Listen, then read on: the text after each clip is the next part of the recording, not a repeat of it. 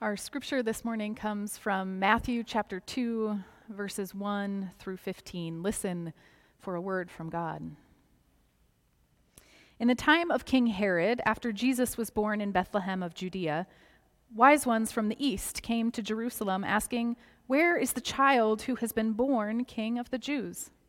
For we observed his star at its rising and have come to pay him homage."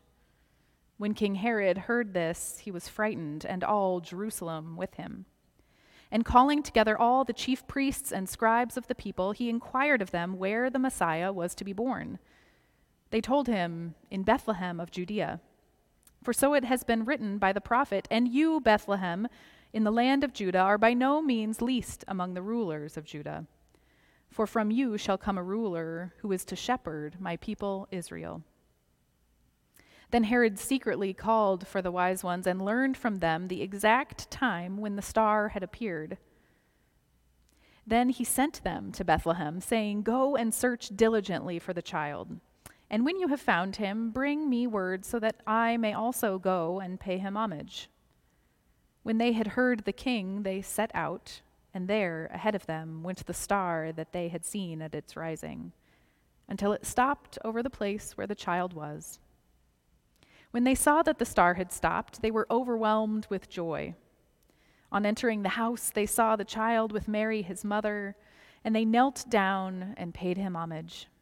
Then opening their treasure chests, they offered him gifts of gold, frankincense, and myrrh. And having been warned in a dream not to return to Herod, they left for their own country by another road.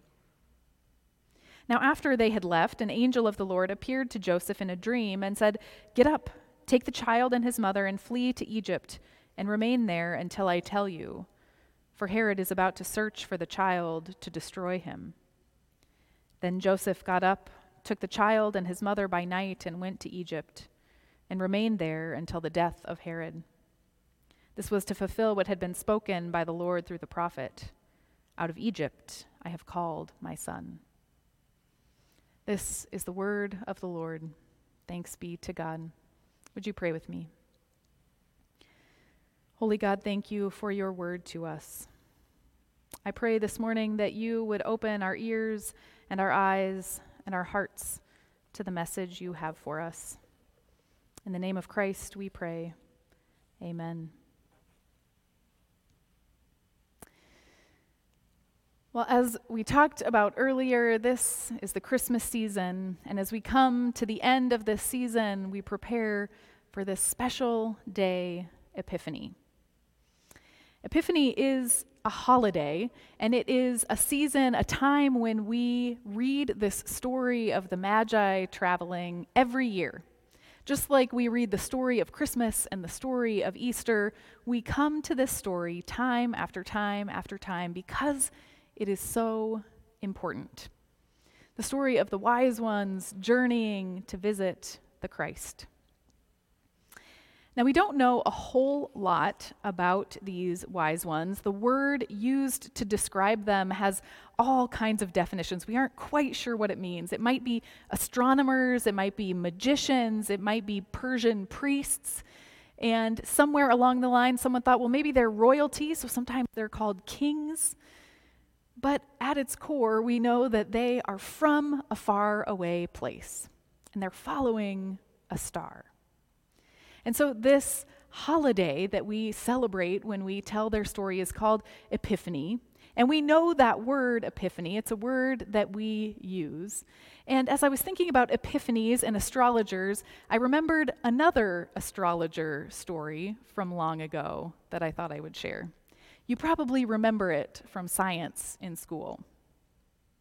Archimedes was born some 200 years before Jesus, and he was a scientist, an astronomer, an inventor, a magician, some called him, and he was actually employed by the king to solve scientific problems. This was a great example of the rulers of the day valuing science, which is a sermon for another day. But this scientist was employed to solve problems as the king came up with them.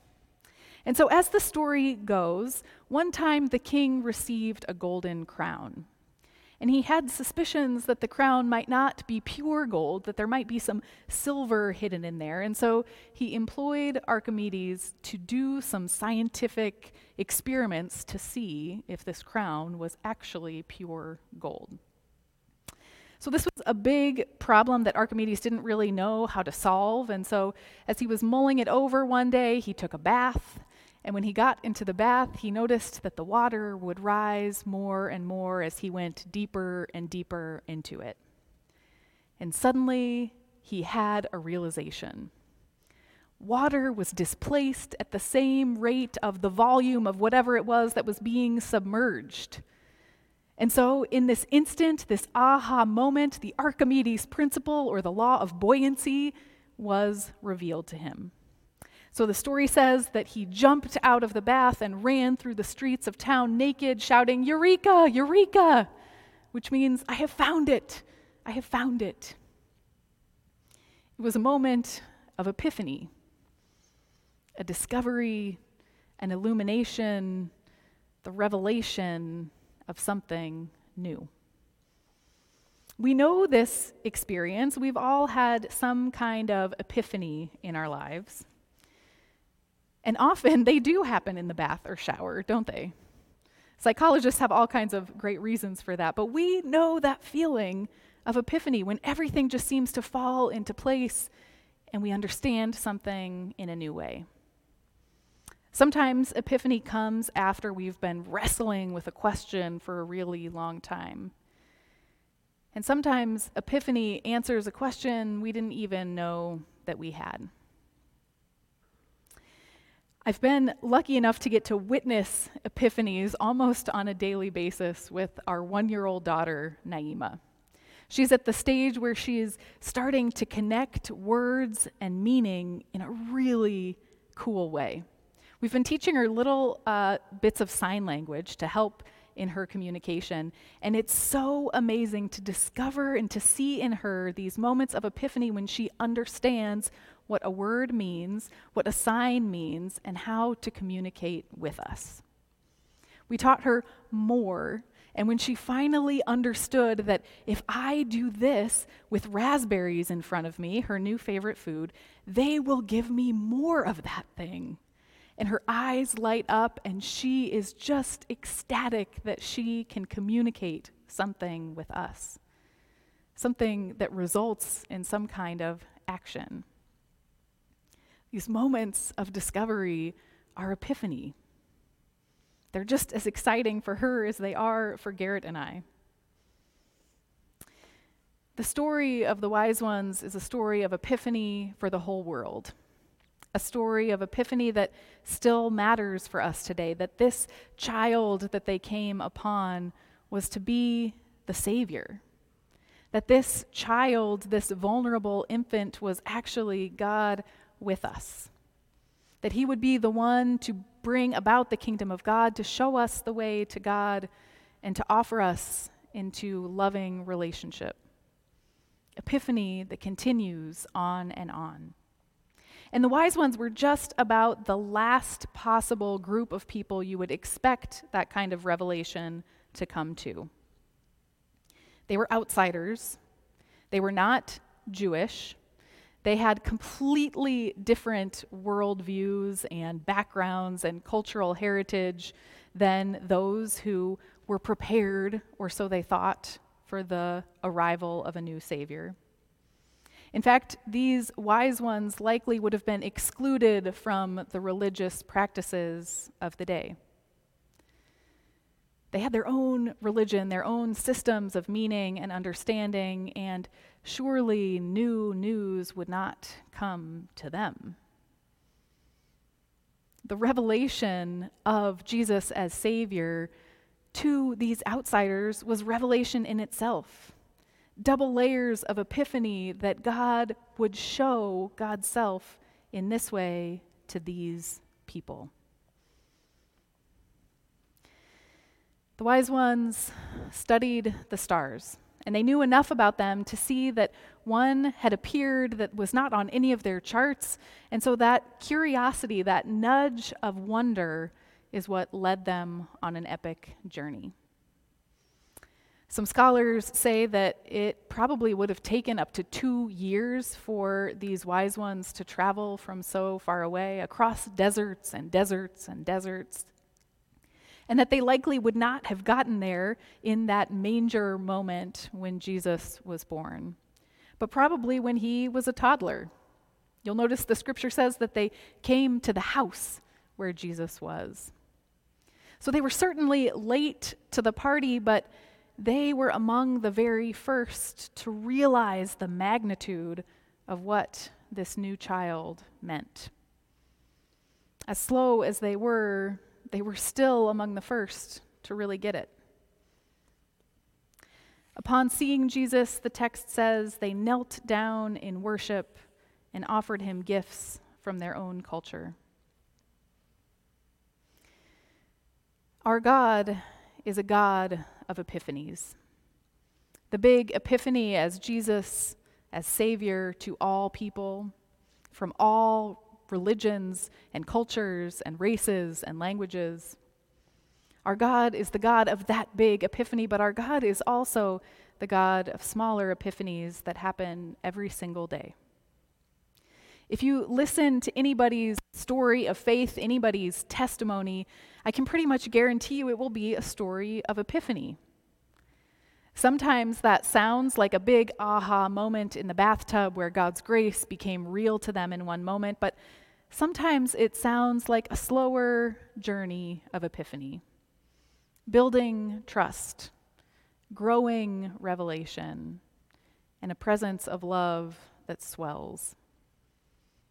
Epiphany is there, though, at the root of it all.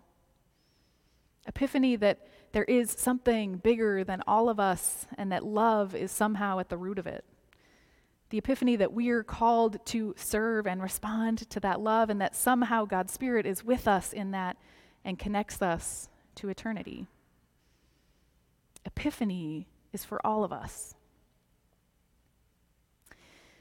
This story of the wise ones teaches me a few things about epiphany from God that I'll leave you with. The first is that epiphany leads to radical inclusion. I found that if somebody is being excluded, it is an epiphany that is likely not from God. The story comes at the very beginning of Matthew's gospel, and at the end of Matthew's gospel, Jesus speaks the words of the Great Commission.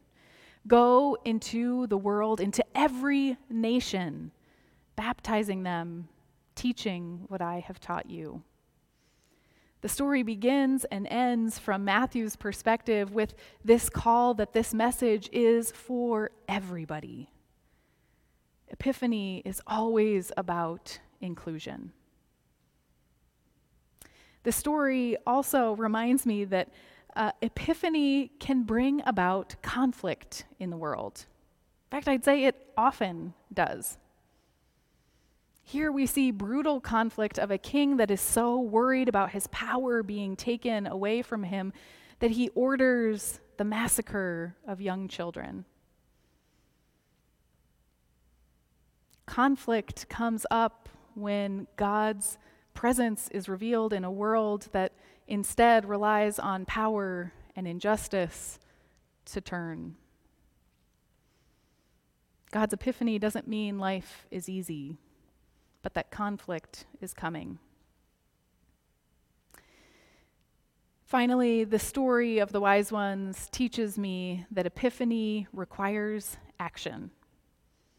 Epiphanies from God are never meant to just stay as aha moments for our own brains.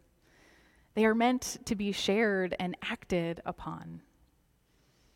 The wise ones took their epiphany and moved it to their feet as they journeyed and worshiped and told of what they had seen. The epiphany of Archimedes led to a new principle and teaching it and practicing it and letting it rule and help decide things. Epiphanies of meaning happen when we learn new words or new signs and we use them to communicate and to become closer with those around us. Epiphanies require us to put our feet one in front of the other and to show the way to God to those around us. I'll leave you with that image of Epiphany that I feel like I've experienced with my daughter learning these words. As she comes upon a new word, a new saying, a new sign, and she makes that connection and lights up with joy, it is just as exciting for me as it is for her. I think God delights in self-revelation when we are able to see a side of God that we hadn't seen before. God smiles upon us, and God wants to be revealed in new ways. We have a God that is seeking that kind of connection and providing us opportunities to connect through Epiphany. As we come to that celebration this year, I wonder where you see Epiphany in your own life. I wonder where you are able to make outsiders feel a little more like insiders. And I wonder where you're able to navigate conflict in the world and walk a little closer to God. I pray that we would be people of Epiphany and epiphanies every day. Would you join me in prayer? Holy God, thank you for revealing yourself to us in surprising ways that we would never chart out ourselves.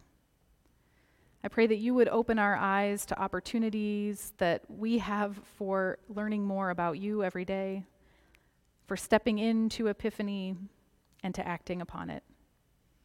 In the name of Christ, we pray. Amen.